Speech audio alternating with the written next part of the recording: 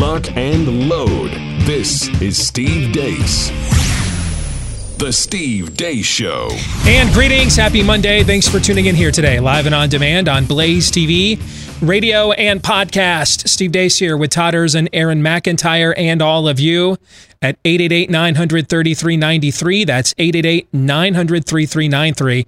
Steve at stevedeace.com is the email address. That's DEACE. Like us on Facebook. Follow us on Twitter at Steve Deace Show. Over on Parler at Steve Deace. Check out our new YouTube channel as well at youtube.com/Steve Deace. And don't forget, the big day will soon be here. Well, it's a big day for me, frankly. And that's December the 15th when my new book, the novella sequel to A Nefarious Plot, A Nefarious Carol, releases nationwide. You can pre-order right now over on Amazon.com so that you make sure that is a gift for you and or a loved one for Christmas, and a gift for my children to make sure they get to have one of those at Christmas. All right, so please do your part. I already did mine. I wrote another rather mediocre offering, and now your part here is to purchase it.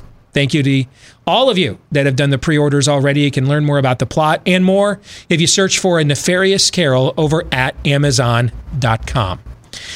We have a lot going on here today. I don't know how many of you saw this story.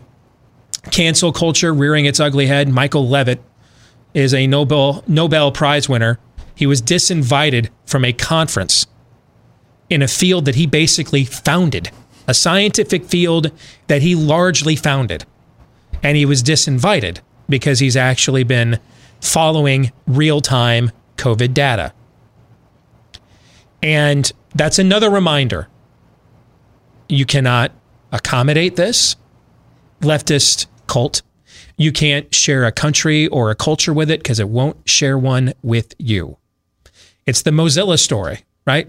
Hey, the guy founded our internet company, but he's for marriage, so we got to run him out of the company he founded. Michael Levitt, we gave him a Nobel Prize for pioneering in this scientific field, but hey, he's off the reservation. He actually is thinking for himself, so he needs to be canceled. When the opportunity presents itself for you and I to do business with people who affirm our values and support them, take full advantage of it. And one of those rare opportunities is with Patriot Mobile. They're the only conservative, patriotic cell phone carrier out there. And unlike Big Mobile, they don't send your hard-earned money to baby killers or people trying to destroy the Constitution. And you'll get the same reliable nationwide service and support.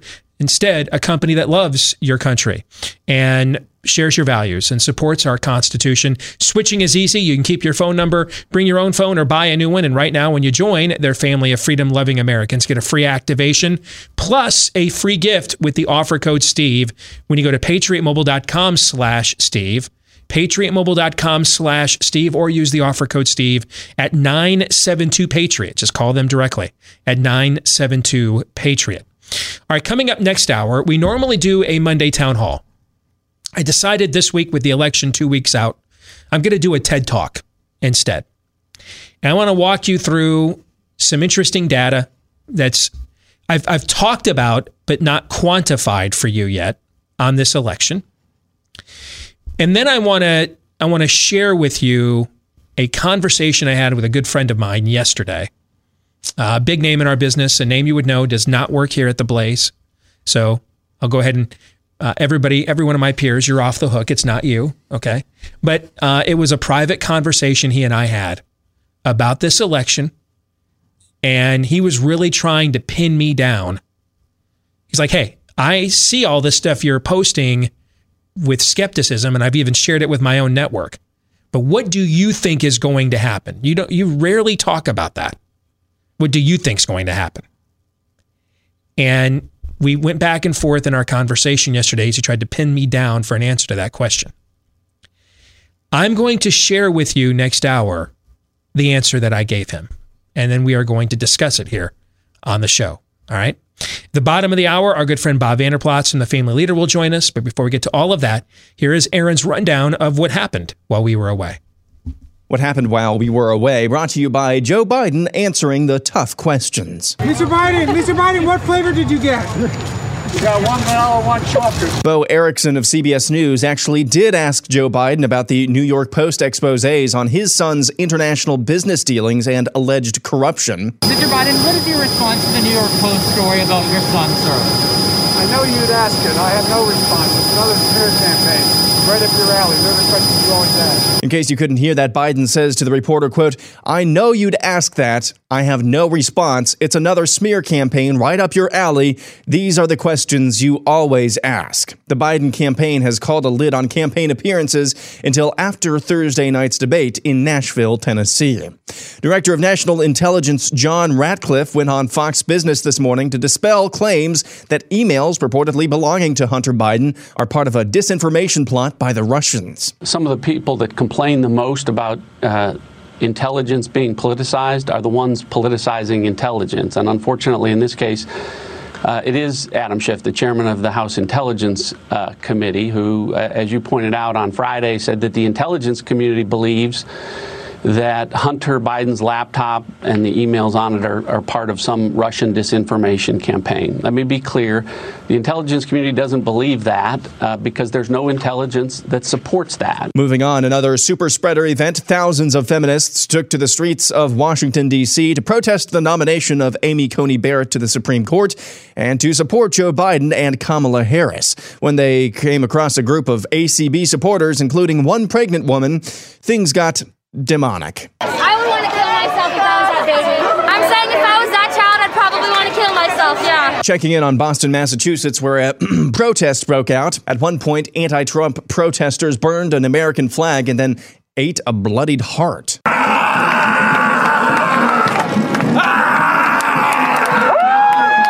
In Phoenix, Arizona, Antifa and Black Lives Matter rioters shut down traffic and threw incendiary devices at police.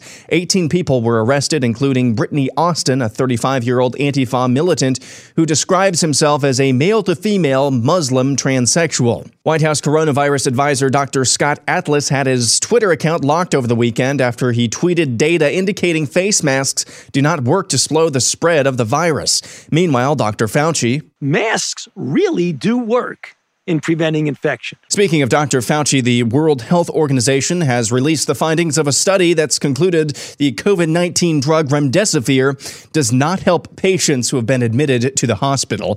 The study included over 11,000 patients. Dr. Fauci had previously called remdesivir the, quote, standard of care for treating coronavirus patients. Stanford professor of biophysics and Nobel Prize winner Michael Levitt announced over the weekend he's been disinvited from giving a keynote address at a conference on computational biophysics, an area of academics he basically invented because of, quote, too many calls by other speakers threatening to quit if you were there. They all complained about your COVID claims. Levitt has been on the forefront of academic criticism of COVID public policy like lockdowns and school closures. UC Berkeley professor Robert Reich tweets, when this nightmare is over, we need a Truth and Reconciliation Commission. It would erase Trump's lies, comfort those who have been harmed by his hatefulness, and name every official, politician, executive, and media mogul whose greed and cowardice enabled this catastrophe, end quote.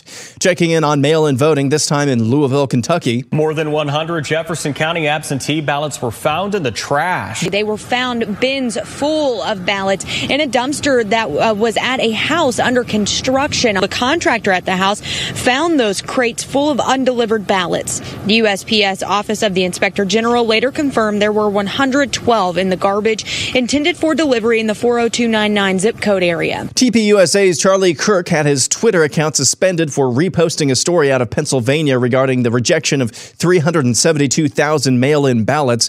The story had actually been circulated on numerous mainstream outlets. The Blaze had its account locked for a similar reason. Twitter also locked the account of White House spokeswoman Kayleigh McEnany for posting about the Hunter Biden corruption scandal.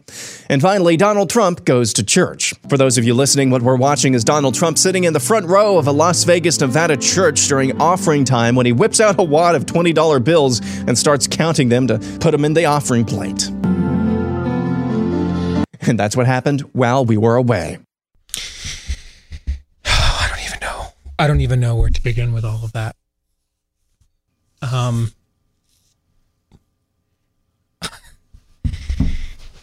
You know what? I need a minute. So let's do this instead. Hey, have you noticed your hair isn't looking as full as it used to? Or your mind? Or your soul?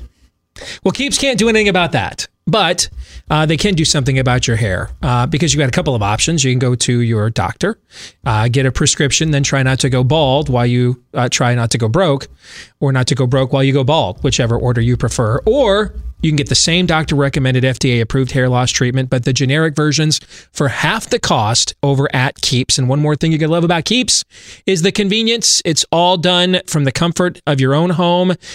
You simply go online, answer a few questions, snap a few pics of your hair, and then a licensed doctor will review your info and recommend the right hair loss treatment for you. That's shipped directly to your door. So, save money. Make it convenient. How about save even more money? Half off your first order right now when you go to keeps.com/grow, Keeps. For keeps.com/grow, half off your first order at keeps.com/grow. Tomorrow on the show, Dr. Scott Atlas will be joining us. He has not been on the show, May? I think it was May 7th was the last time he was on this show. So we're going on a little over 5 months now. Yeah. And not since he was added to the White House Coronavirus Task Force. And he will be joining us on the show tomorrow. We have questions we want to ask him. And so we're going to preview our interview with Scott Atlas tomorrow in our overtime today. If you want to get that preview, go to blazetv.com/Deace. That's blazetv.com/Deace. That's DEACE. That's where the overtime will be posted later today after we record it following today's show. If you're a Blaze TV subscriber, go to blazetv.com/Deace to watch it. If you're not yet a Blaze TV subscriber, you can go to that website as well. Sign up today and get a discounted subscription for Blaze TV so you don't miss anything we do year round. All right. Right before we went on the air, I got a note from a little birdie who told me that on the campaign call this morning, the president himself was on and went off on Anthony Fauci and said, hey, I should have fired him. I kept him around, though, because he's a nice guy. He's just been wrong about everything. And then the president went on to list 15 specific things on the campaign call that Fauci was wrong about. Probably presuming that somebody was going to leak it either to friendlier, I guess I would say, media like us or enemy media on the other side. All right. There's a Washington Post story from over the weekend. Remember when the New York Times tried to bury Debbie Birx, the quack, a few months ago? Sure. Right. And now they're trying to resurrect her over there in left America media. And so you can tell it's basically she and her people are the source for a Scott Atlas grievance session in the Washington Post. What's fascinating about that story, though, is it says that they went to Pence to try to have their concerns about Atlas addressed. Mike Pence is going to run for president. There's no doubt about that. I can tell you that for a fact in 2024. He has to be held into account for that White House Coronavirus Task Force briefing. And thankfully, given where the process begins, I know of one individual who damn sure will make sure that it happens. And you're looking at him and listening to him right now. Some questions that should have been asked a long time ago are going to get asked when this caucus cycle starts here in about 15 minutes, I would guess, depending on what happens on November the 3rd. What is Scott Atlas's crime? Why was he banned, locked out of Twitter? Because he cited the real-time data on masks. They don't work. Now, when I say they don't work, again, I'm talking about as a mass public policy mitigation strategy. They don't work. I'm not saying there should never be an occasion if you're around somebody elderly, particularly with cold and flu season. It's snowing outside in Iowa today, right now, as we speak, like it's January 19th, not October 19th. I'm not saying there's never an occasion to do something on an individual basis. But in terms of mass public policy, they don't work. He cited all the real-time data that shows they don't. Masking millions of people, hundreds of thousands of people, does nothing to prevent the spread. And did you hear in that clip that Aaron cited Anthony Fauci moving the goalposts again? Well, now it's about infections. So when we want to shut the country down, it's not about infections, it's about cases. But then when we want to put a burqa on your face, it's not about cases, but infections. We just come up with whatever talking point we want. I'd give a testicle. Maybe both. When do we have, how much time do we have with Scott Atlas tomorrow? Right now on the schedule? 20 minutes. Yeah. Okay. I'd give both testicles right now. Right now. Right now. Right this minute, I'd make that trade. Both of them. To get Anthony Fauci alone on camera for 20 minutes, one-on-one. Because frankly, the joy that I would get out of that. Sex is great. Been there, kind of done that at my age. The joy I would get out of that. I can't think of an orgasm that would do more for me than what that experience would do. And the amount of lies these people tell, how easy they lie. I disagree with the president again. He's not wrong. Anthony Fauci is a malevolent force. A malevolent force. When you're just wrong and clumsily trying to soak up as much media spotlight as you can, there's at least some sheepishness there. There's at least some self-awareness there. You're not as polished and as slick as this. When you speak in parcel tongue, you are. When you speak with a forked tongue, you are. When you're from as below, you are. Anthony Fauci is a malevolent force. He's not wrong. He's not a nice guy.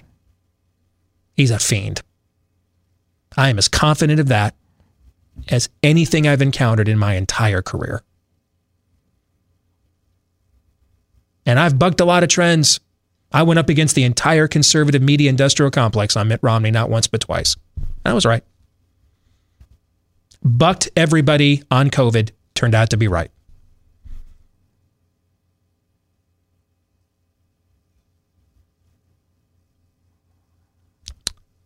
That, whatever's propelling that guy is from the other place. Has he spoken up yet about the feminist super spreader event yesterday? Has he spoken up yet? What super spreader event? Yeah, exactly. But hey, cancel Thanksgiving. If any of you watching, any of you, or listening to my voice right now, if you cancel Thanksgiving, I'm not saying, hey, you got somebody sick, fine. If you cancel your Thanksgiving plans because of COVID, don't ever watch or listen to me ever again. You don't deserve this program. You deserve Fauci, your Lord. Kneel before Zod.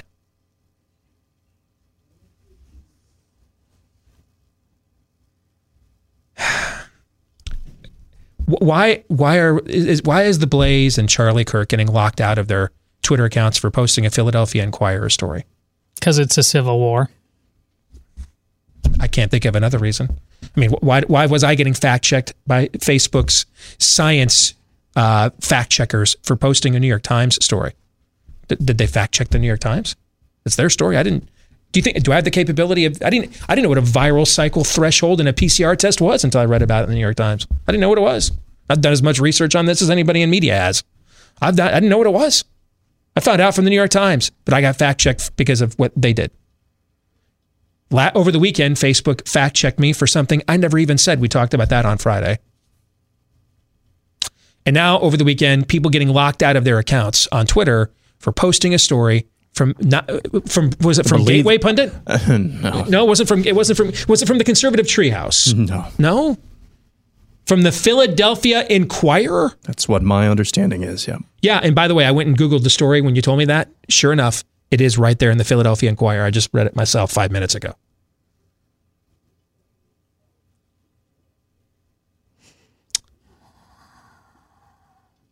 And then there's what happened to Michael Levitt. Do you even know what computational biology is? I don't know. I don't have a clue. You do know what George Orwell and Animal Farm is, though. I do. Or 1984. Yeah, you bet I do. Apparently, I know more about biology than a lot of people that are actually practicing it, at least in the media these days, because I went and actually read all the stuff that they said prior to COVID, and they just completely just disregarded it. And we came up with an entire new set of biological premises and laws. And here, by the way, you want to know, let me tell you what the number one rule is. Whatever advances our political narrative is scientific fact, number one. Number two, whatever comes from big pharma is good. Whatever we've actually known about the human body and human biology and science prior to about 2009 is suddenly now flat Earth. So you don't need to take vitamin C or D. You need to take this what the hell is this thing called? I can't remember. Remdesivir. Okay, we'll call it fraudulent. Because you know it's bad when the World Health Organization that's in the friggin' back pocket of Big Pharma, when they're the ones coming out and saying, this doesn't work. That's bad.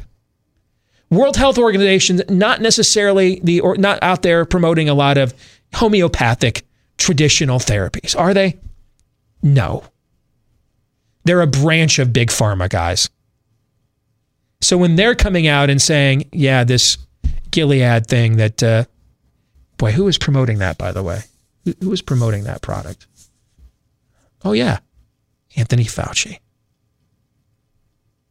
When they're the ones coming out saying, hey, this product is a fraud and doesn't work. And they covered their bases because they made sure to trash hydroxychloroquine in the same study when I read it, right? Yep. All right. So they made sure to at least get some big pharma points by trashing hydroxychloroquine. Now I wonder though, when how many hundreds of thousands of HCQ pills did we send to Brazil? It was in the hundreds of thousands, as I recall, right? Yes. Yeah, did the WHO send people to the border of Brazil, stopping that drug from getting imported if it's so dangerous? So in this same study, it does say hydroxychloroquine is dangerous. Okay, so they had to offer some alm. You cannot say Asherah's ugly without giving Baal some accommodation. So they split the baby in half. HCQ is dangerous. And this Residence over here doesn't, it actually doesn't work. So, and we're going to Homer Simpson gif ourselves back into the bushes.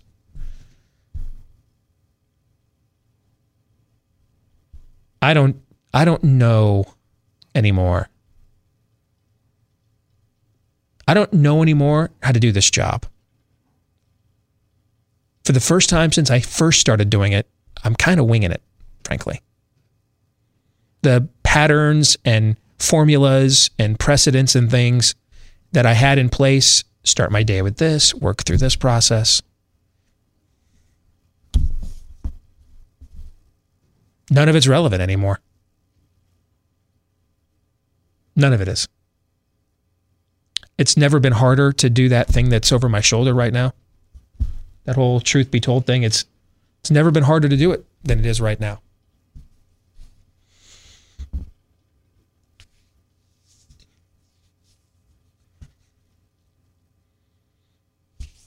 I know this is stream of consciousness right now.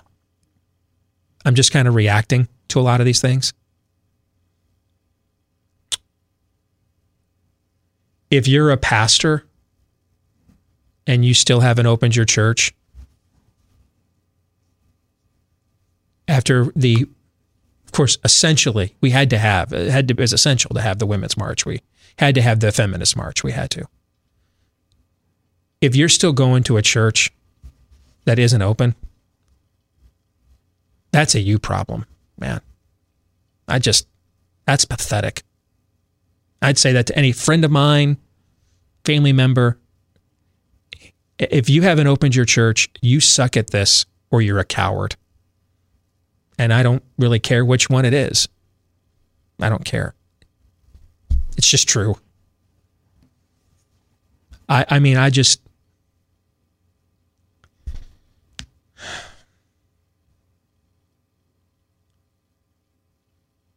What I saw go down over this weekend,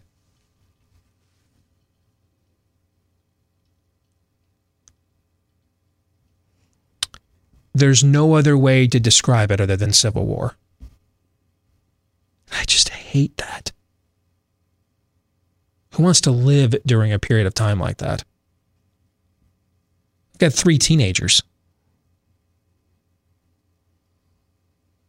If they were little, you'd shelter them from it largely. Tell them stories about it when they're older after it's over. But they're teenagers. They're going to have to carry the baggage. Sorry, kids. We blew it. So, clean up the mess the last 3 generations made.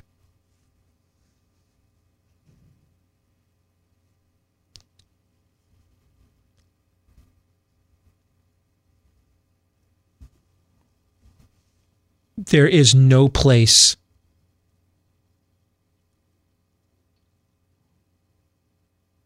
for people like us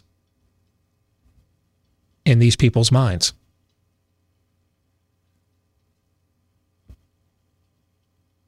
You and I don't have a place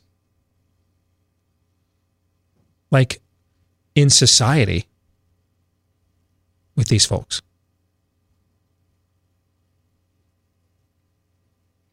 And they're going to win.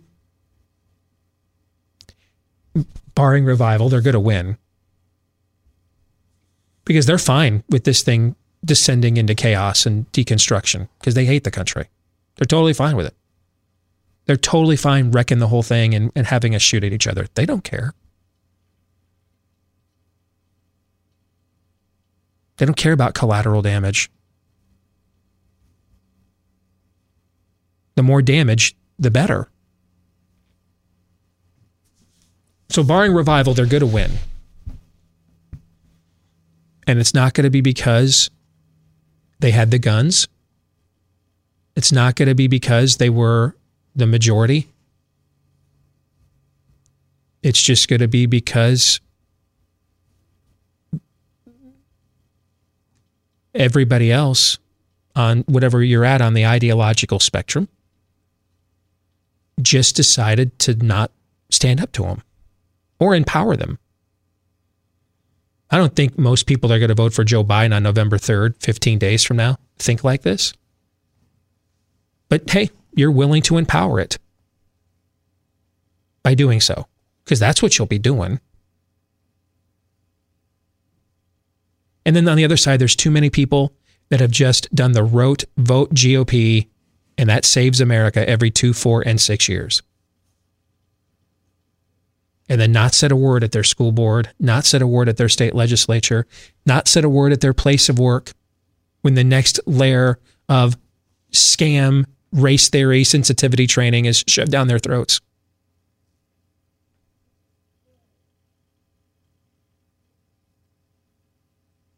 There's only so many times you can be the silent Bush vote, the silent Trump vote.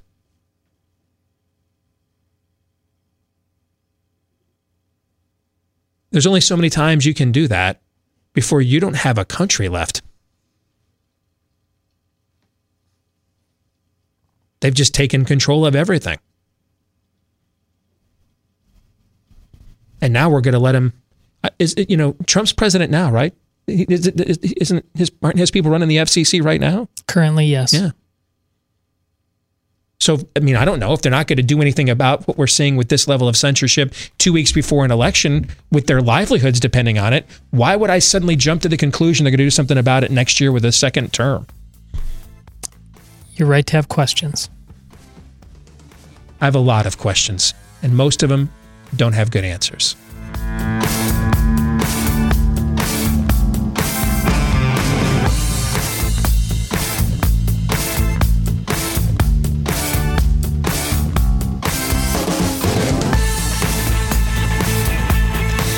So So what does COVID-19 have to do with potentially losing your home? Well, it turns out, sadly, that it could be a lot because cybercrime, according to the feds, has shot up 75% this year with us doing and living and being online more than ever before. And it gets even worse because online also is where a lot of our home titles are kept these days. And that has created a new crime called home title theft because cyber criminals, they find the title to your home online, forge your signature on a quitclaim deed, and then refile as the new owner of your home. And then they start taking out loans against your home, liquidating your equity. Often you don't find out about it until late notices, maybe even eviction or foreclosure notices start to show up as well. Thankfully, Home Title Lock will protect your home's title. They put a virtual barrier around it for pennies a day so that the minute they detect any tampering whatsoever, they will mobilize to shut it down. But first things first, if you want to find out if your home's already been targeted and you don't even know it, go to HomeTitleLock.com and register your address there to see if you've already been a victim at HomeTitleLock.com. And then while you're there, if you want 30 free days of protection, use the code RADIO at HomeTitleLock.com. The code is RADIO at HomeTitleLock.com. Our good friend Bob Vanderplatz is here with us from The Family Leader. Good to see you, brother. How are you? Doing really well. Snowing outside as we speak, so it's a little bit early for that, but otherwise doing really well. It is. You know what? It feels like it's kind of getting late early for a lot of things going on right now. I want to get your take on several items that have just happened over the weekend. Okay, I'm told this morning by a little birdie who was on the call. I'm told that this morning on the campaign call, the president himself made an appearance and went on a rant about Anthony Fauci, how he should have fired him a long time ago, but he kind of can't do it now because it would be too big of a story before the election.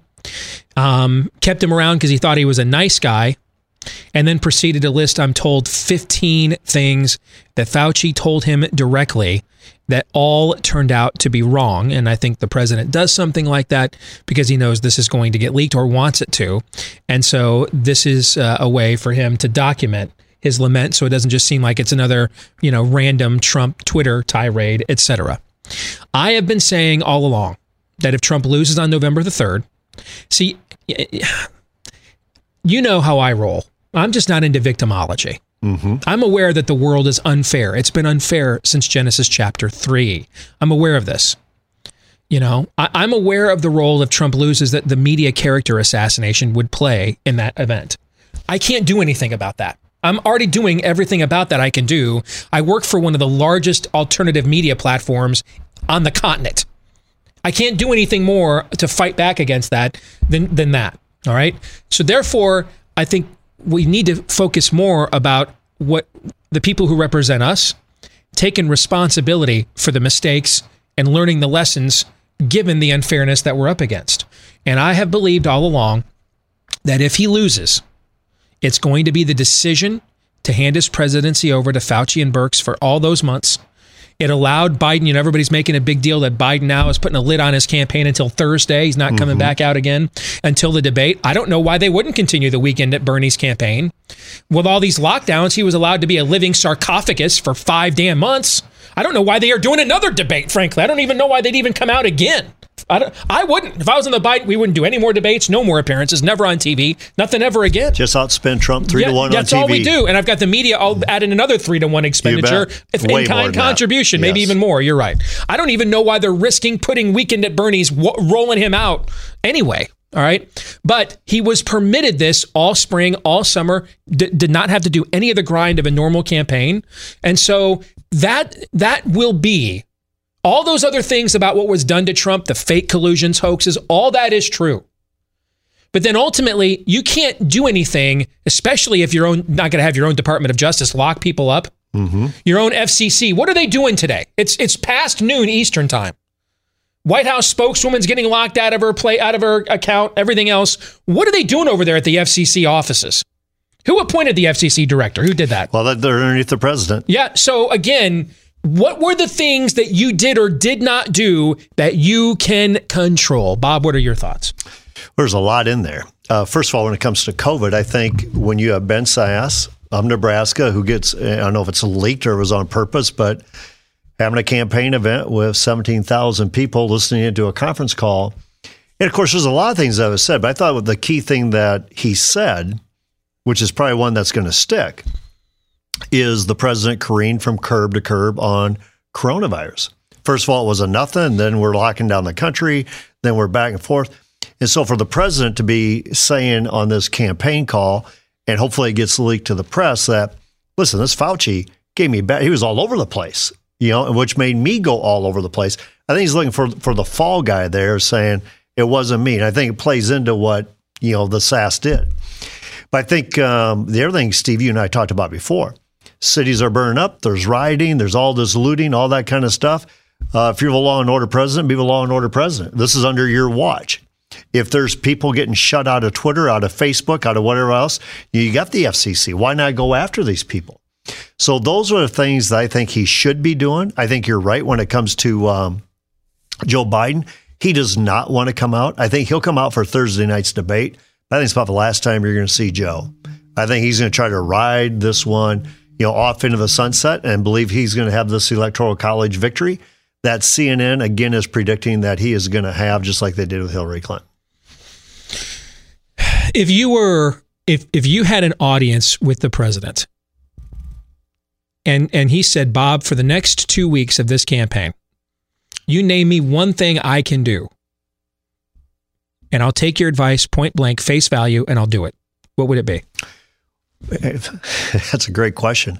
I think one is come off presidential. You mean Thursday night? Thursday night, but even moving forward. And I think it's okay to show a bit of humility. Listen, guys, we faced a global pandemic. Nobody saw it coming. We haven't had to deal with this before. We may have been woefully unprepared by previous administrations, whatever it was, but we did the best we can. Yeah, we made some mistakes. And if it was the case again, I probably would have got rid of Fauci. Let them know that there's some things I've learned in this process. But let me tell you what's occurring right now. The economy is rebounding. The stock market has not collapsed. Why? Because they see me as a president who's breathing confidence into this economy. Talk about law and order.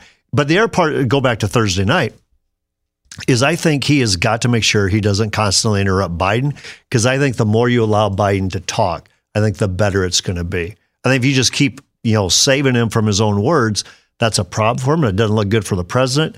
But let Biden be the one who hangs himself with his own words, and let President Trump be presidential and show him that I'm the alpha male, I'm the leader in the room, I'm the one you want me going for the next 4 years. What did you make of Biden, provided they didn't lie, which I think we have to just put that proviso on everything now? So provided they didn't lie, what did you think about Biden's when they went head-to-head with their town halls last Thursday? What do you think about Biden outdrawing Trump? I think it was by around 1 million voters. What's your theory on that? Yeah, I really don't know, Steve. And frankly, with the town halls, I thought you saw two different campaigns. I think you saw Donald Trump, who was debating the host, Savannah. What's her? Savannah Guthrie. Guthrie. I think somebody did a count. She asked 43 questions, and the audience asked 10. Yeah, and she kept pushing back hard on him, and wanted to, I think she wanted to be the focus of the debate. This is the referee at a basketball game says, I want to be the attention, not the players. That was her. And I saw Biden, I thought Stephanopoulos just, try to set up softball wise. It was a sleepy town hall. As far as who got the most viewers, I didn't pay attention to that, quite frankly. Do you think I think it's one of two things. It's a sign that maybe he has the stronger campaign at the moment, or it could also be that a lot of people have not really had a lot of access to him for months. That could be. And hey, this is a chance without Trump in the room interrupting him. This is a chance to, and without him on a teleprompter, presumably, this is a chance to actually see, can he hold up in the moment, behave, perform, et cetera. I think that there's a curiosity factor there. I could see that. I still believe it was a mistake by Trump not to do the second debate. I think he needed that second debate. See, I disagree with you, but go make your case. The audience. Well, the reason is, I think what's going to happen is that you're going into a third debate, and I think a lot of people, their care level has has been drained a lot. I think the minute he shows up on Zoom and they say, hey, you can't even keep your self-health, he's lost the debate. It's over. Moments lost. Yeah. Nothing can be said the next 90 minutes, in my opinion, that makes up for giving them that photo op moment. That was my opinion, but you're welcome to disagree. Well, to me, the thing is that he didn't set the rules. He would have said, I would rather be there in person. And he did say that he'd rather be there in person. But I think he needs that debate to expose Biden at every turn. And whether it be Zoom or whether it be in person, I think you just keep giving Biden a free pass. The rallies that Trump is having, they're fired up. There's no doubt about it. The one here in Iowa that we had last week, the pictures there were phenomenal. Are you buying the RNCs claiming that 30% of the people there were registered Democrats? Oh, I have no. And again, I'm not even paying attention to that. I'm looking at more like your diehard Trump supporters are coming out. Mm-hmm. And they're going to be there. And so say you get 2,500 people, that's a lot of people, but you're going to need a lot more than that come November 3rd to put you over the top. So what is different from when you were in here last week? What has stood out to you over the last 7 days? I really don't know, Steve. I think the last 7 days of what you got Trump doing his rallies, the media's, doing their rallies. Doing their rallies. You got Joe Biden with his 6 people. To say, I don't know. I think it's in the voters' hands. I don't see a lot different. I see Biden still hiding. I see Trump still going out as being the macho guy. I'm your leader. Vote for me. And I still think it's very, very much up for grabs.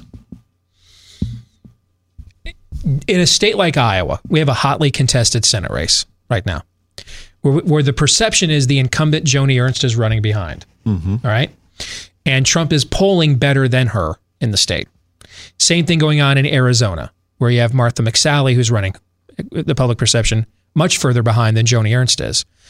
And Trump is outpolling her as well. All right. How much do you see coattails and or reverse coattails?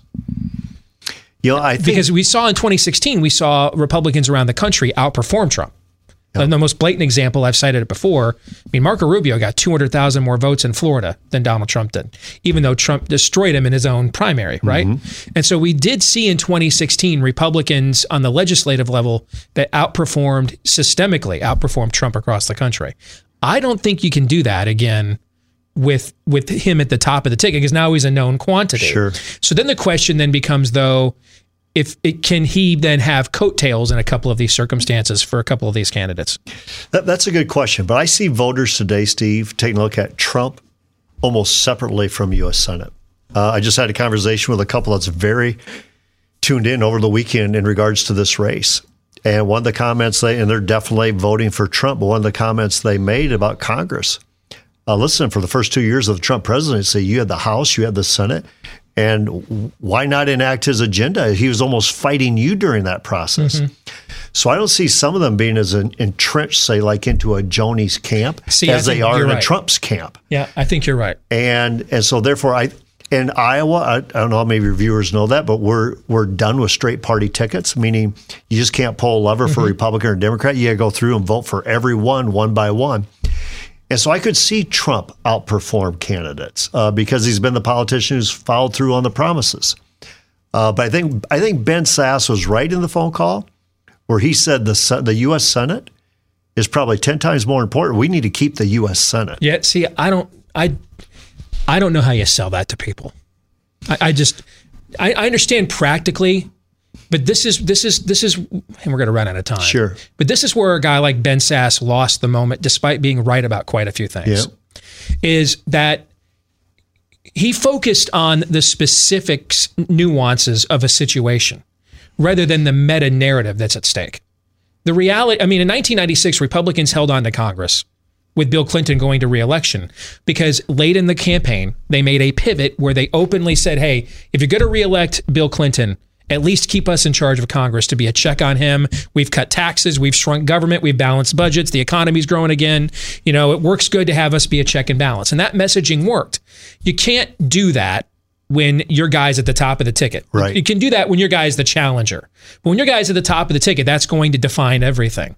And so this idea that doesn't mean you can't ever be critical, but this idea that, because I certainly am, But the idea that you were going to be able to stake out some neutral ground while the other side is saying there is no neutral ground. Anything we disagree with, we shut you down, we cancel you no matter what. And so you were going to find some hallowed ground between that and supporting the guy at my top of the ticket. That's just not how human nature works. That's not how history works. And that's why the idea that, hey, yes, we didn't balance the budget. We didn't repeal Obamacare. All right. We didn't defund Planned Parenthood. We didn't defund Planned Parenthood. We didn't build a wall. We didn't do anything. But that's why we didn't. And Sass doesn't like Trump. Yeah. So let me get, so Sass's argument is, well, you didn't do a good job of keeping Trump accountable. So you're going to do a real bang up job of holding President Biden accountable. You guys don't do anything. That's the issue. That's what Sass has missed here, is he thinks that Trump he's fallen into the trap that Trump wrecks things. Trump is the result of the wreck that has already taken place.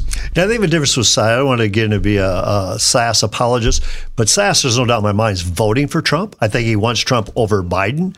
But I think what he's also saying, it is critical that we keep the U.S. Senate, whether you have Trump or you have Biden. But look at the way he makes the argument. What's his argument? What is the argument for? I think what it is for the judges and keeping, say, the stimulus package in check. Okay. Because but see, does he not understand the minute he makes a 10-minute kvetch about Trump, all those points are gone. Sure. He has fallen into the trap so many have in this era where they've made everything about Donald Trump. As opposed to and so therefore they can't get beyond him at all. And I think, and he did not say that in his tape deal, but I think it's what he was saying. The whole conversation, all the oxygen in the room is Trump, Trump, Trump, Trump, Trump. You guys got to be thinking deeper than Trump. There's a U.S. So he Senate adds to that by going off on a 10-minute rant, nailing about stuff we've known about for 20 years. So he so wants to get us past Trump that he goes off on a rant for 20 minutes about him. Well, what did he think was going to happen when he did that? You're right, because the media wants to take that piece of it, that narrative.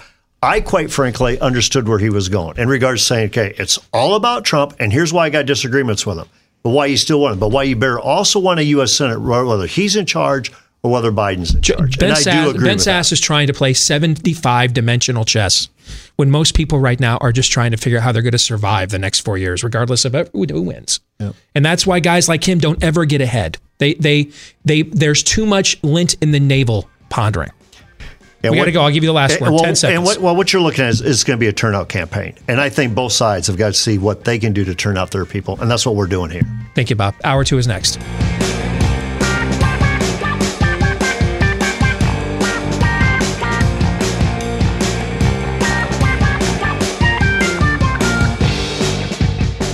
We're back with Hour 2, live and on demand here on Blaze TV, radio, and podcast. Here's Steve Deace here with Todd Erzin, Aaron McIntyre, and all of you. Steve at stevedeace.com is how you can email the program. That's DEACE. Like us on Facebook. Follow us on Twitter at Steve Deace Show, over on Parler at Steve Deace, and check out our new YouTube channel at youtube.com/Steve Deace. Oh, I got to mention this too. If you're a podcast listener, thank you very much. We appreciate all of you. If you have not done this yet, though, whichever podcast platform you use and prefer that you access us through, maybe it's Amazon Music, maybe it's Spotify, iTunes, Stitcher, Google Play, etc. Leave us a 5-star review. Give us hit that subscribe button if you haven't done those things already, because they help our show to grow. And the more of you that do those, the more the show gets heard by other people. Thank you to all of you that have done those things for us already. I'm not sure how uplifting the rest of this hour is going to be. So let me start with something that I can 100% guarantee you is good news, and that you will thank me later for taking my word for it. And that's if you try Built Bar. All right? Just had my pumpkin chocolate chip cookie Built Bar during the last break. Built Bar is the protein bar / candy bar that you've been waiting for your entire life. Almost none of the sugar of a candy bar, the protein you're looking for, not a whole bunch of additives, so it's easy on the tummy and digestible. That's a big thing for me. Almost all of them that I've seen so far are fewer than 200 calories. And they've got 18 phenomenal flavors, all of them covered in real chocolate. I'm telling you, you've never had anything like this. It tastes and has the texture of an actual candy bar, but it's so much better for you. So if you've not tried Built Bar yet, take my word for it. You are not going to regret this. I promise you. All right. I started buying this product months ago. I was raving about it to Todd and Aaron months ago before they even came on board our show last week. All right. So I'm a big fan. Check out BuiltBar.com, BUILT, by the way, for Built. BuiltBar.com. Use the promo code Steve and get 20% off your first order right now at BuiltBar.com. BuiltBar.com. Get the assorted box where you can kind of pick and choose the flavors you want. If you're into chocolate-covered coconut stuff, man, you're going to love their coconut flavors. You're going to love all their flavors. But BuiltBar.com, promo code Steve, to get 20% off of your first order at BuiltBar.com. So normally at this time, we would be doing our Monday Town Hall, but I've decided today, with 2 weeks to go before the election, that I want to do a TED Talk instead. All right? And I want to kind of lay out for you the latest on what I'm thinking from a data perspective on the election. And then I want to make it more personal. So we're going to look at it as objectively as we can to start out with, okay? And then I'm going to pivot, and I want to have a more of a personal, so that's going to be subjective, obviously, my own personal opinion, belief, etc., on what's going to happen on November the 3rd, 15 days from today, and thereafter. And I'm going to do so. I decided to do this after a conversation I had yesterday after church with a buddy of mine, big name in our business, does not work here, but a name you would all know. And he said to me, hey, I see all your stuff. I'm even sharing it with people in my network. The work you're doing on the methodology on these polls, it's good stuff, fascinating stuff, but you're not really telling us too much what you think. What do you think is going to happen? And I have gotten into it a little bit, and part of it is because I think it's really a volatile situation. There's another part of it, though, that I really think is possible, but I'm afraid to speak it into existence. You know what I'm saying? Oh, yeah.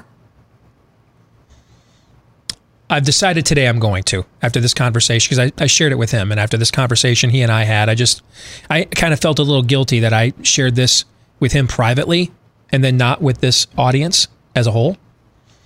So I'm going to do that in the second part of our conversation today. All right? But I want to start objectively on data. I've been citing a lot, and there was a poll out today from some Institute of Public Religion or something that has Trump at 38%, which would be below what Herbert Hoover had. Herbert Hoover has the record for the worst performance by an incumbent president in the popular vote in the two-party era, post-Reconstruction, when it was just a two-man race. Taft and George H.W. Bush did worse, but they had viable third-party candidates. Taft, a former president, Teddy Roosevelt. And in the case of George Herbert Walker Bush, a guy who probably would have been elected president in Ross Perot had he not gone nuts in the middle of the campaign and ejected and then gotten back in. So in the history of our two-party era, which really was solidified post-Reconstruction after the Civil War, so late 19th century, in the history of our two-party era since the late 19th century, the worst an incumbent president has done in a head-to-head matchup against the other side was Herbert Hoover got about 39.7% of the popular vote in 1932 against FDR. This poll out today has Trump at 38, well below that. It just cannot happen, folks. It cannot happen. He has too strong of base support. He's going to have too high of base turnout. Now, I keep saying this. Just because their methodology is flawed doesn't mean they don't have the right result. I'm not arguing that, okay? But I will get into the result, my own forecast of it here later in this hour. But when I talk data, I'm not talking. There's not a correlation because that data is bad. That must mean the opposite of it is true. Meaning you can often have the right answer just from the wrong math and the wrong premise, right? Okay, you can stumble upon things and just get things right out of instinct, even though you couldn't quantify it logically. So we've talked a lot about the lack of historical context. That's why I look at the past. The answers to the future are often found in the past, folks. There's nothing new under the sun. Just new people under the sun that haven't found it yet. Newton did not invent gravity. He discovered it. Michael Levitt did not invent computational biology. He discovered it. It's not like we came up with something and God was like, wow, how'd that get in there? I didn't know that was there. Well done, guys. Showed me something I didn't know. No, creation is like the ultimate Easter egg. It's full of things to be discovered. It's just a matter of, are we inquisitive enough, honest enough, observational enough to find them? Persistent enough, right? So that's why I think historical context matters. We don't have that much larger of a black population than we had in 2012, let alone 2016. The Hispanic turnout has grown since 2012, or Hispanic population has, but they actually were less a percent of the turnout in 2016 than they were in 2012. So you're still here. Yeah, it is true that the non-religious group demographically is growing faster than any other religious group, but they're still well behind the dominant religious group, which is Catholics and then evangelicals. There's no way 1 out of every 4 voters, I'll even go lower. I'll even say that there's a higher turnout of some other groups. There is no way anything less than 1 out of 5 voters 15 days from now is not going to be identified as an evangelical. That's just, history just says that. Okay? So you have to have historical context when you're applying your numbers. You can't just conjure things that just are just not remotely true. Unless you just want to lie, then you can. But not if you want to tell the truth about things. So we've pointed out a lot of these historical contexts. What's the Hispanic turnout been in the past? What's the Catholic turnout been in the past? What's been the percentage of independents, right? We've done all those sorts of things. I want to spend a few minutes, though, talking about what happens when you miss new information. So I have alluded to this a little bit already, but I posted this on my Twitter account yesterday. Zero Hedge did a story highlighting a JP Morgan quantitative analysis that they gave to their investors around the country that dug into all the voter registration numbers in America, sounding the alarm that, hey, if you're making investment decisions based on what do you think, this guy's going to win or that guy. So if you're confident that Biden's going to win, and so if you're right now he's saying he's not going to raise taxes on anybody making less than $400,000, we shall see. But JP Morgan's clients don't care because most of them are making more than that. All right. So if you're making assumptions now on what to do with your portfolio, assuming Biden takes office in January and comes after you, blah, blah, blah, blah, blah, be very careful about making huge presumptions about the election based off of the public polling you're seeing in the media, is what this JP Morgan analyst was saying. Because when you dig into the actual hard numbers of voter registration, it says and paints a completely different portrait. And I've got this story linked up on my Twitter account at Steve Deace Show. I have it on my Facebook page as well, at Steve Deace. I'd highly urge you to go and read through this. Zero Hedge does a great job of picking out the best parts of the JP Morgan analysis without all the other egghead stuff that, you'd have to filter through to get to the meat on the bone there. Overall, with limited exceptions like New Mexico, for example, the voter registration numbers are very, very positive for Republicans overall. In fact, Gallup's latest numbers overall, for the first time since 2004, Gallup's numbers are going to have Republicans with a voter registration edge over Democrats heading into a presidential election. Hasn't happened since 2004. So Gallup's picking up on this nationwide. Here's why that matters. Have you ever wondered how a lot of pollsters, and we're going to have the gentleman from Trafalgar Group on our show tomorrow, I believe, correct? I'm quite certain. I need to confirm finally, but at yes. some point this week. Okay. You ever wondered, hey, how do pollsters know who to call? Well, let's assume they're being honest. That's the proviso disclaimer we're going to throw in everything now. Let's assume they're not trying to actively lie. Okay? They usually begin with something called a voter file. Because you can put too many variables in your poll, meaning that if you work too hard to find people that haven't voted before or didn't vote last time, you may so overinflate those people that you lose the plumb line of knowing who's going to vote because they vote every time. You know what I'm trying to say? Mm-hmm. So there's a balance there. That's why these guys make good money. It's hard work, folks, to do this well and right. Hard. It's why a lot of times on a campaign, one of the highest paid people on the staff is the pollster. Because in this case, the worker's worth is higher if he's good at it. And so you cannot go so far into trying to pinpoint who, because it's really pin the tail of the donkey, man, and you're turned around 3 times with a blindfold on. You cannot work so hard to go find who these new voters are that you reject properly weighting and inserting the people you know are going to show up every time. But you can't ignore it, though, at the same time either. Particularly when you're as organized and polarized as we are.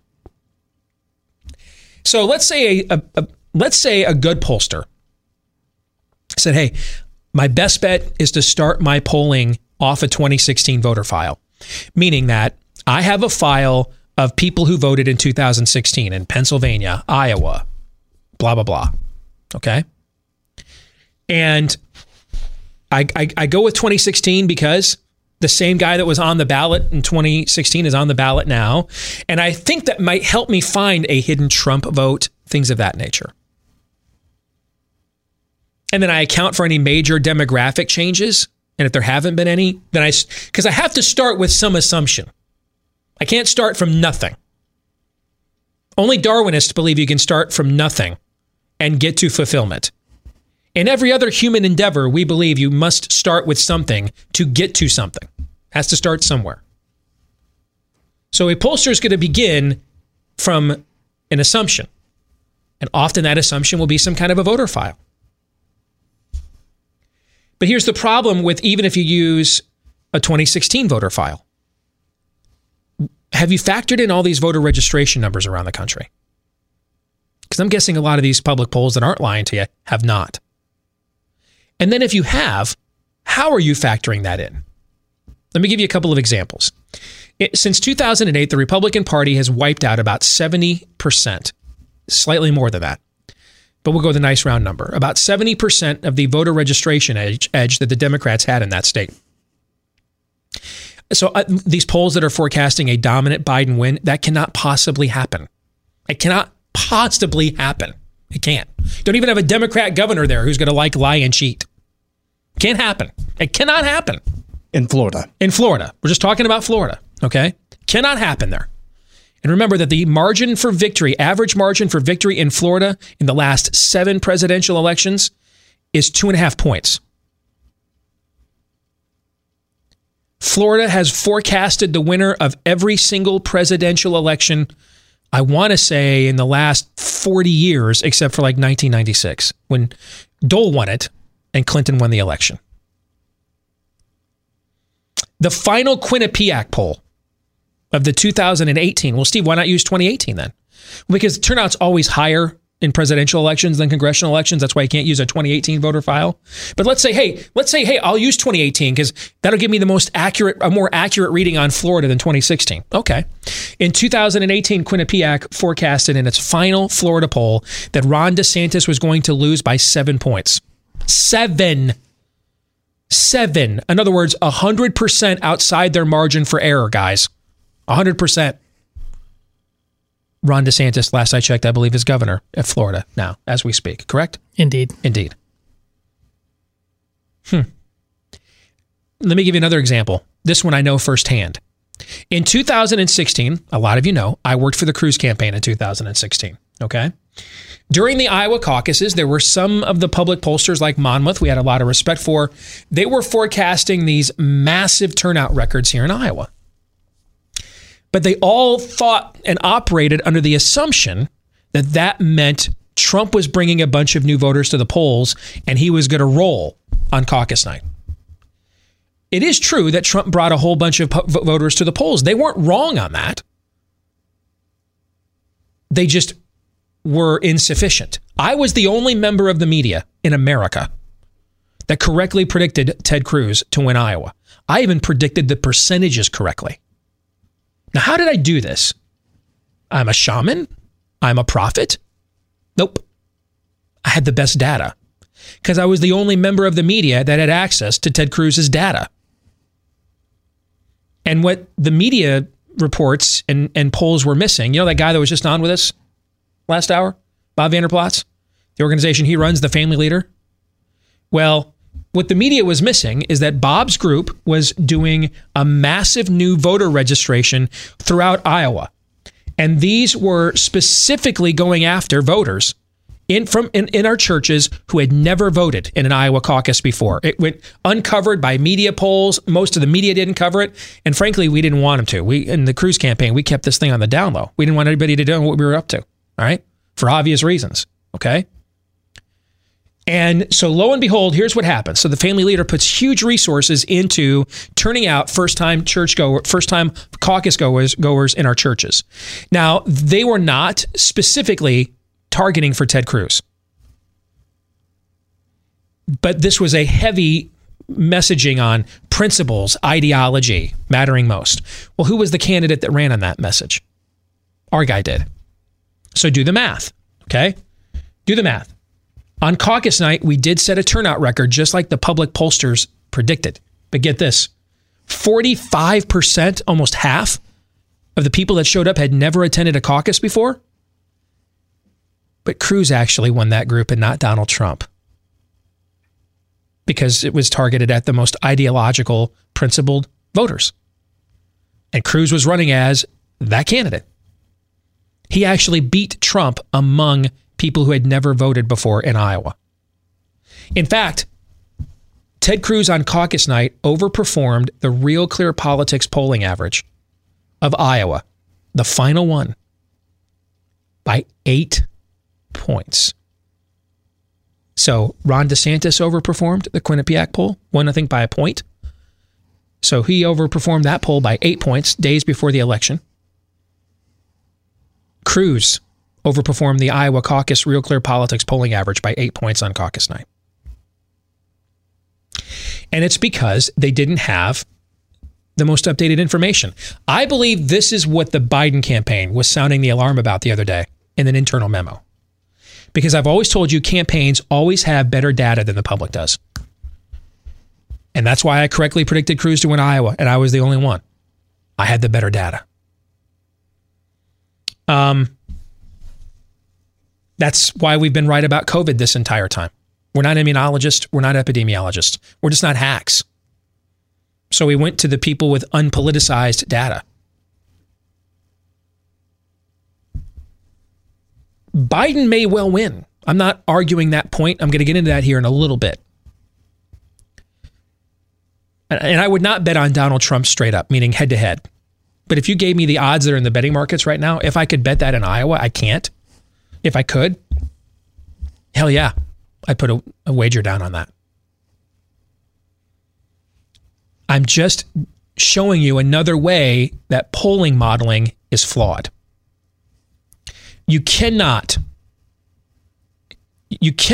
reconcile that Republicans have wiped out more than 70% of the voter registration advantage Democrats have in arguably the most important swing state in the country. And turn around and read that and come to the conclusion, well, that can only mean that Joe Biden will outperform Barack Obama's wins in Florida. You can't do that unless you're lying. There's only two reasons you would do that. You've either disregarded the new information, which is very possible, because that's why I gave you the example of what I saw myself on the Cruz campaign. We had information the big media pollsters didn't have. and it played out on caucus night. I had that information. That's why I was right, and they were all wrong. So that's part of it. It could be they're just ignoring this new information. Or they're being dishonest. It's ignorance or dishonesty. It's nothing in between. Because you cannot reconcile Joe Biden is essentially going to win Florida by the largest margin a Democrat has ever won the state, ever. With, oh yeah, well, there's a Republican governor who overperformed the polls by 7 points in the last election, and they've wiped out 70% of the voter registration numbers that Democrats had as an advantage in the last 10 years. Can't reconcile those things. So it's either ignorance or dishonesty. Look at the early voting numbers in a place like Michigan. I saw over the weekend right now, Republicans are +2 early voting in the state of Michigan. How much of the polling in Michigan was done on the premise that Democrats would be dominating the early voting there? See what I'm saying? Mm-hmm. So what happens if they're not? And they're not really dominating the early voting like anywhere. Republicans are doing historically good with early voting, which I don't think means they've got a whole bunch of new voters, by the way. I think it's probably a lot of elderly people that, because of COVID, are concerned about going out and voting, okay? And so they're doing it this way this year instead. But still, Donald Trump's the incumbent. He's not the guy that's got to go get new voters, right? He has the base that already won. He just has to hold. The side that lost is the one that has to go get new voters, right? Mm-hmm. Yeah. So then where's their waves and waves of new voters in these early voting states? They haven't shown up yet. Well, how much of the assumption that Biden's dominating these polls started from he's going to go into election day with this massive lead? Because Republicans usually win on election day. Even in years where they lose, they usually win on election day. All right, so let me stop there, see if you guys have any questions or points you want to raise. And then I'm going to have the more subjective part of this conversation here in the next segment. Todd, go ahead. I simply cannot get past my instincts every time you bring up this data. It's why I keep holding on. And until I hear something differently, I will say I think Donald Trump is going to win, and convincingly by modern standards. And Steve would tell you what a landslide could possibly look like now has nothing to do with what a landslide could look in a different generation. But my goodness, the willingness to bet it all by these pollsters and by the press on something like this simply tells me again that we are in a civil war, because they are all in for this victory and they don't really care about having to fix their reputation afterwards, because they're all in on the chaos, the anarchy. There's nothing to fix. Yeah, there's nothing to fix if you've declared a civil war. I'm going to talk about this here more in a moment. But if you've declared a civil war, I don't need to have any self-awareness or any meekness or humility, because nothing other than just defeating you matters. Yeah. No. I mean, really, this is... I am trying... If Steve ends up being right, and I think he is, these pollsters and the press are basically Antifa now. Because they had to have known better. They had to have.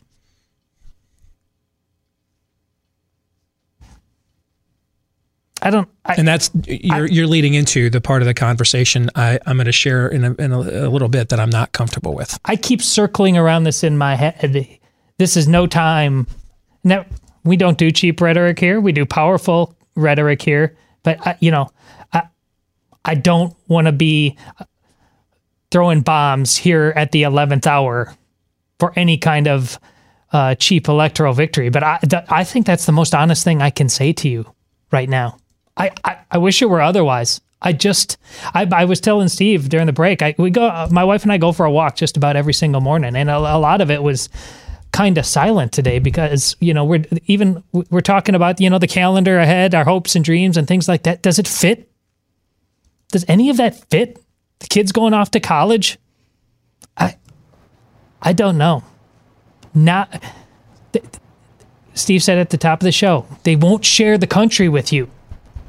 I think this polling and the press and Twitter, they're telling us they won't share the country with you, and they will lie and cheat and steal because it doesn't matter to them if they get found out as frauds. They'll just keep going on afterwards, and they'll turn it up to 11. Yes. When this is over, whether Trump wins or loses, we have some lessons we must learn for our own survival. But we'll have those conversations depending on the outcome after the election. Aaron? What might typically in a quote-unquote normal year, or at least what I'm hearing, and I continue to hear when it comes to polling, there's bias, which is not good, but it's part of human nature. Every single human has it. And it's understandable because of that. It's understandable, and to some degree, it's forgivable. There's bias, and then there's bull. 38%, whatever that poll was you cited at the beginning of this segment, Donald Trump getting 38% of the vote. That is not explainable by bias. You can't explain that by bias. Because eventually, if bias becomes something that you're not even self-aware about, then you get into areas of bull. And that's what we've been fed. That's what we're being fed a lot of. Because none of this makes sense unless Occam's razor says, unless people are just lying to you. Apply Occam's razor. It's always in effect on this show. That's what it tells me. So then, what do I personally think is going to happen? I'm going to talk about that when we return. Stay tuned.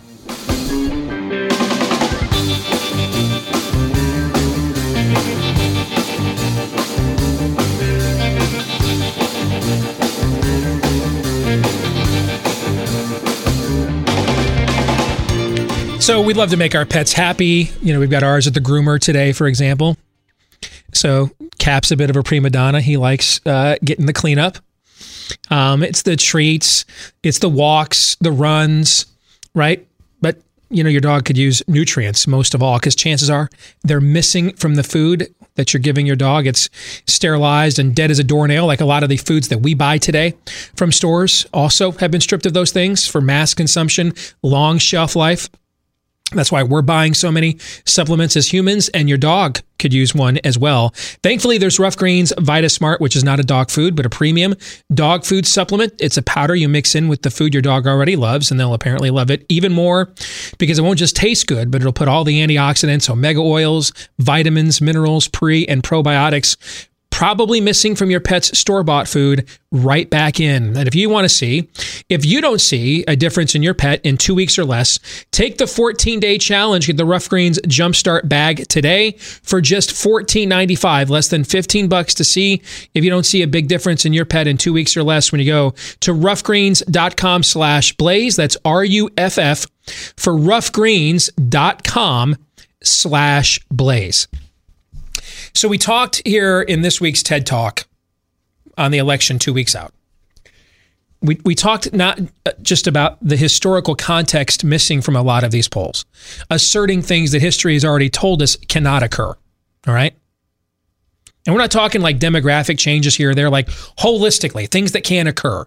Like you cannot wake up tomorrow and see a rhinoceros fly. You cannot wake up tomorrow and discuss the Hegelian dialectic with a duck, right? Things that just can't occur. We know these things cannot happen, right? Right. So we've now talked about new information that could be missed from polls and how in my own career, I witnessed it firsthand. And I got a lot of credit for being the one guy to predict something. It's just I had access to Chris Wilson's data on the Cruz campaign, and no other member of the media did. I had access to the guy whose organization was doing the Get Out the Vote effort. I knew what they were doing. No one else in America had access to Bob Vander Plaats and Chris Wilson. Just me. That's why I was right. I'm not a shaman, prophet. I just look for the best data because the best data wins. Because we believe in that motto over my shoulder here, truth be told. And we just want to know what's true, even if it's not what we want to be true, even if it's not what we prefer to be true. We just want to know what's true because in the end, the truth is its own reward. The truth is what's best for the human condition. And as conservatives, we want to conserve what's best for the human condition. So that got me into a conversation over the weekend, yesterday actually, with a buddy of mine, name almost all of you would know, but he doesn't work at the Blaze. And he said, hey, you've talked a lot about, and I've seen your stuff and I've shared it even with my own network. You've done some great work on the flawed methodologies of these polls. But I really respect your analysis. What do you think is going to happen? Now, there's two parts to that answer. One of them I've already shared with all of you. And I even think I said this late last week. If I worked for the Trump campaign and the president called me in and said, Steve, what's going to happen on election day? My answer would be, tell me what news stories are trending 24 hours before. And I'll give you a prediction then. Because I think the electorate is that volatile. Because I think this is largely now, it's open civil war now, and I think it's largely being driven by a need to either conquer the other or stave off the other. That's why there's very few undecided voters. I think Frank Luntz, what he said last week is right. Whatever percentage of undecided voters we have, they're torn because they don't like Trump personally, but they don't like Biden's policies. I think that's exactly right. And we may see this year that they just don't vote. They just eject. I don't know what they'll do. That's why I want to see. That's why I want to see what's trending in the news the day before. Undecided voters aren't looking to vote early because they're undecided. The partisans are who's voting early, or the people who are all in, convinced one way or the other. That's who's going to vote early. Undecideds are going to hold out. And they're probably holding out for something that makes them look at one of the other two guys in a different light than they already have. But there's another part of the answer too that I've not talked about here because I'm afraid to speak it into existence. But based on what I saw occur over the weekend, because it was after I got done with this conversation with this buddy of mine, and I'm watching the Red Zone channel yesterday, and I'm following what's going on, and I'm seeing everybody get locked out of their accounts and everything else, and I'm just like, you know what? I shared this with this buddy of mine. I'm going to share this with the rest of you now. It's been a few weeks since I've done a map of what I think the election would look like if it were today. If we voted today, this is what I think the outcome would be. All right? I think if North Carolina and Arizona had to make a call today, Trump would end up winning those states. Wouldn't be by a wide margin, but he'd end up winning them.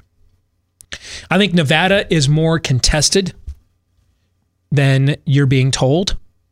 I think Colorado is not being contested enough by the Trump campaign, in my opinion. So this is what I think the map would be. And I think that district in Maine is too close to call. And so that gets us to 258 to 233. And I think there's really only 57 electoral college votes. If we had to vote today, I would not be comfortable predicting. I want to tell you why.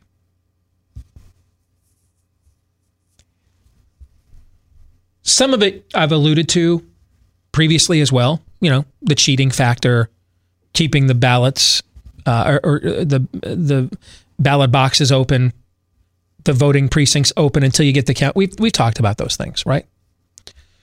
But I want to clarify it further. I think that we are up against a force, a spirit of the age, whose ultimate goal is the wreckage and deconstruction of America. And if you really want to end America, we could argue, is America over morally? We could argue, is America over spiritually? Right? We could have those kinds of arguments. Yeah. But the nuts and bolts of America still goes on, right? We may have more people cohabitating now than getting married. The average 25-year-old male in America is more likely to be living at home than married with a wife, right? Those things may still be true. But does a place called America still exist? Yes. And does a lot of the accoutrements that go along with what that word means still exist? Yes. Yeah. Morally, you could argue, spiritually, what the Barna surveys, 9% of Americans have some form of a biblical worldview, right? But does America still exist? Yeah. The nuts and bolts of America largely are still there. You can still feel them, touch them, see them, right? Yes. Okay. So we can argue whether the spirit of America is in retreat or in danger. We can argue whether the essence of America is, the soul of America is.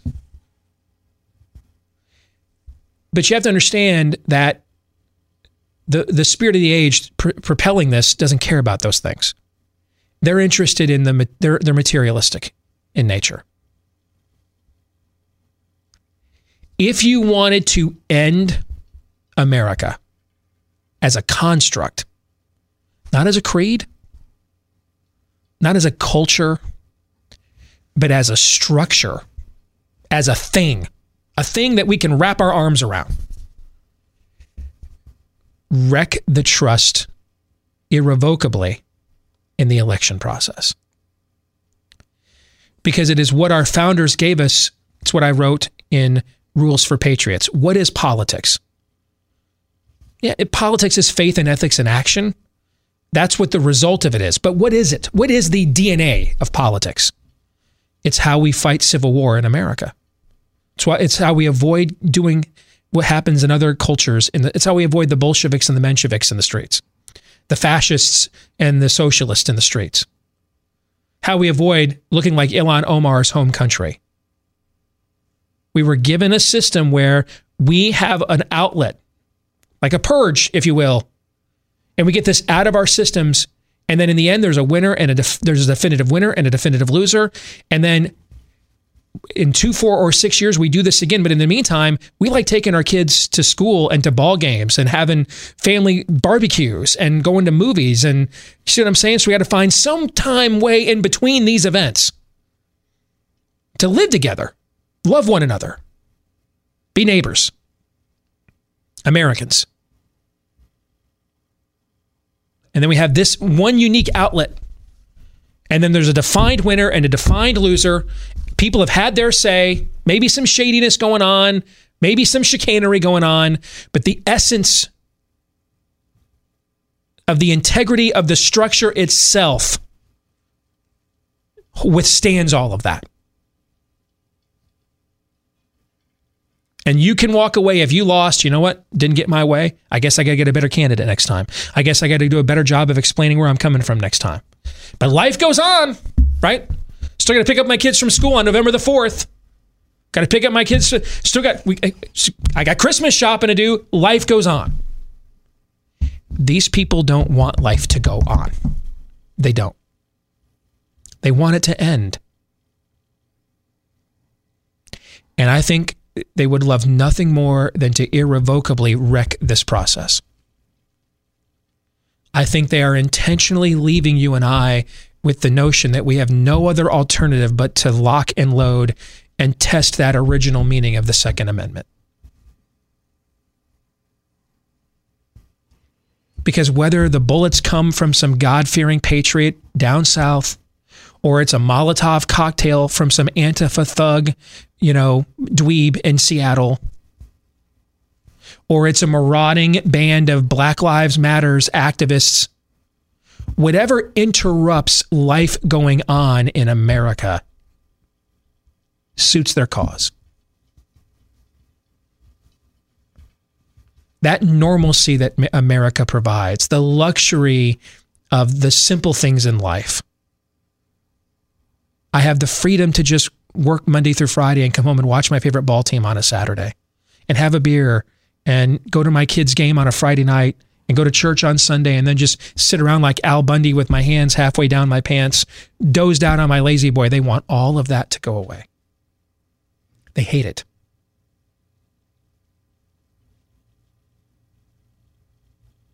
And what provides us the opportunity to still do those things for 8 years when Barack Obama's wreaking havoc on our Constitution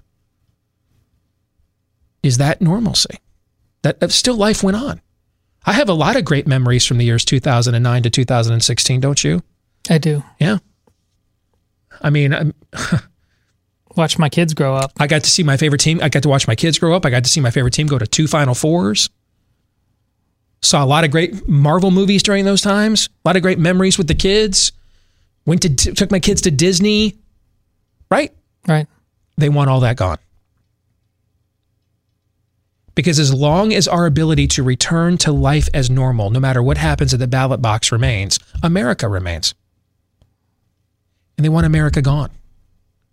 So for America to be gone, they have to wreck irrevocably this process. And maybe even do it right out in the open. And hope that it prompts you. It gives you are then given the lady or the tiger. You want a lesser of two evils choice? Choose this choice. Do nothing and take it while they take your country from you right in your face. Or grab your guns and do something about it and aid and abet them essentially just narcissistically, nihilistically, I should say. Just aid and abet them nihilistically laying waste to what's left of America. Because they went either way in their minds. They went either way. Either you sat there and took it, or you got down in the streets and got dirty and bloody with them. And we're here because we don't have a political party that represents us. So we have no way of fighting this out in the system peacefully.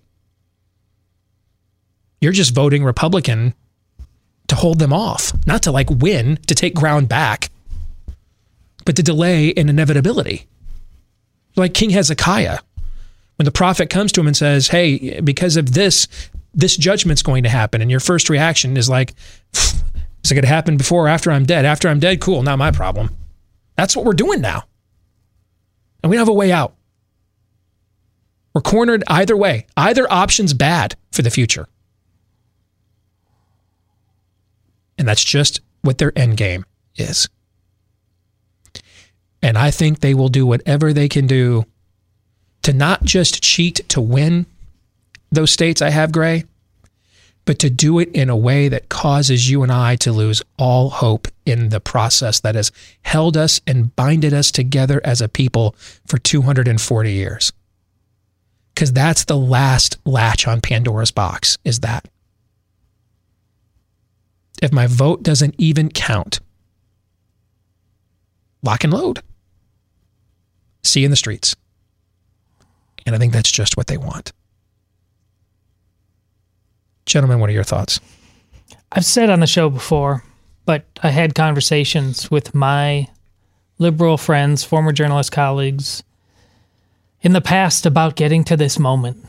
And we're here. And the feel of this moment is what I told them about. I said, if you guys continue not to be real journalists, if you continue down this path, and this is always over us having beers or lunch or getting back to the decisions we're going to have to make about one another are going to be something else. Yeah.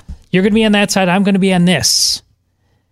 And it's either all in, or we're going to have to be saying, speaking on behalf of the other, because that our soul is crying out knowing we went too far.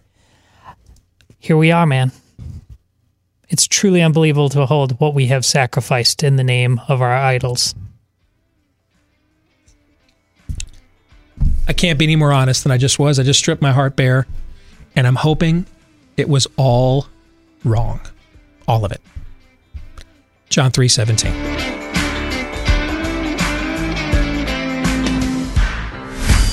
This is Steve Deace on the Blaze Radio Network.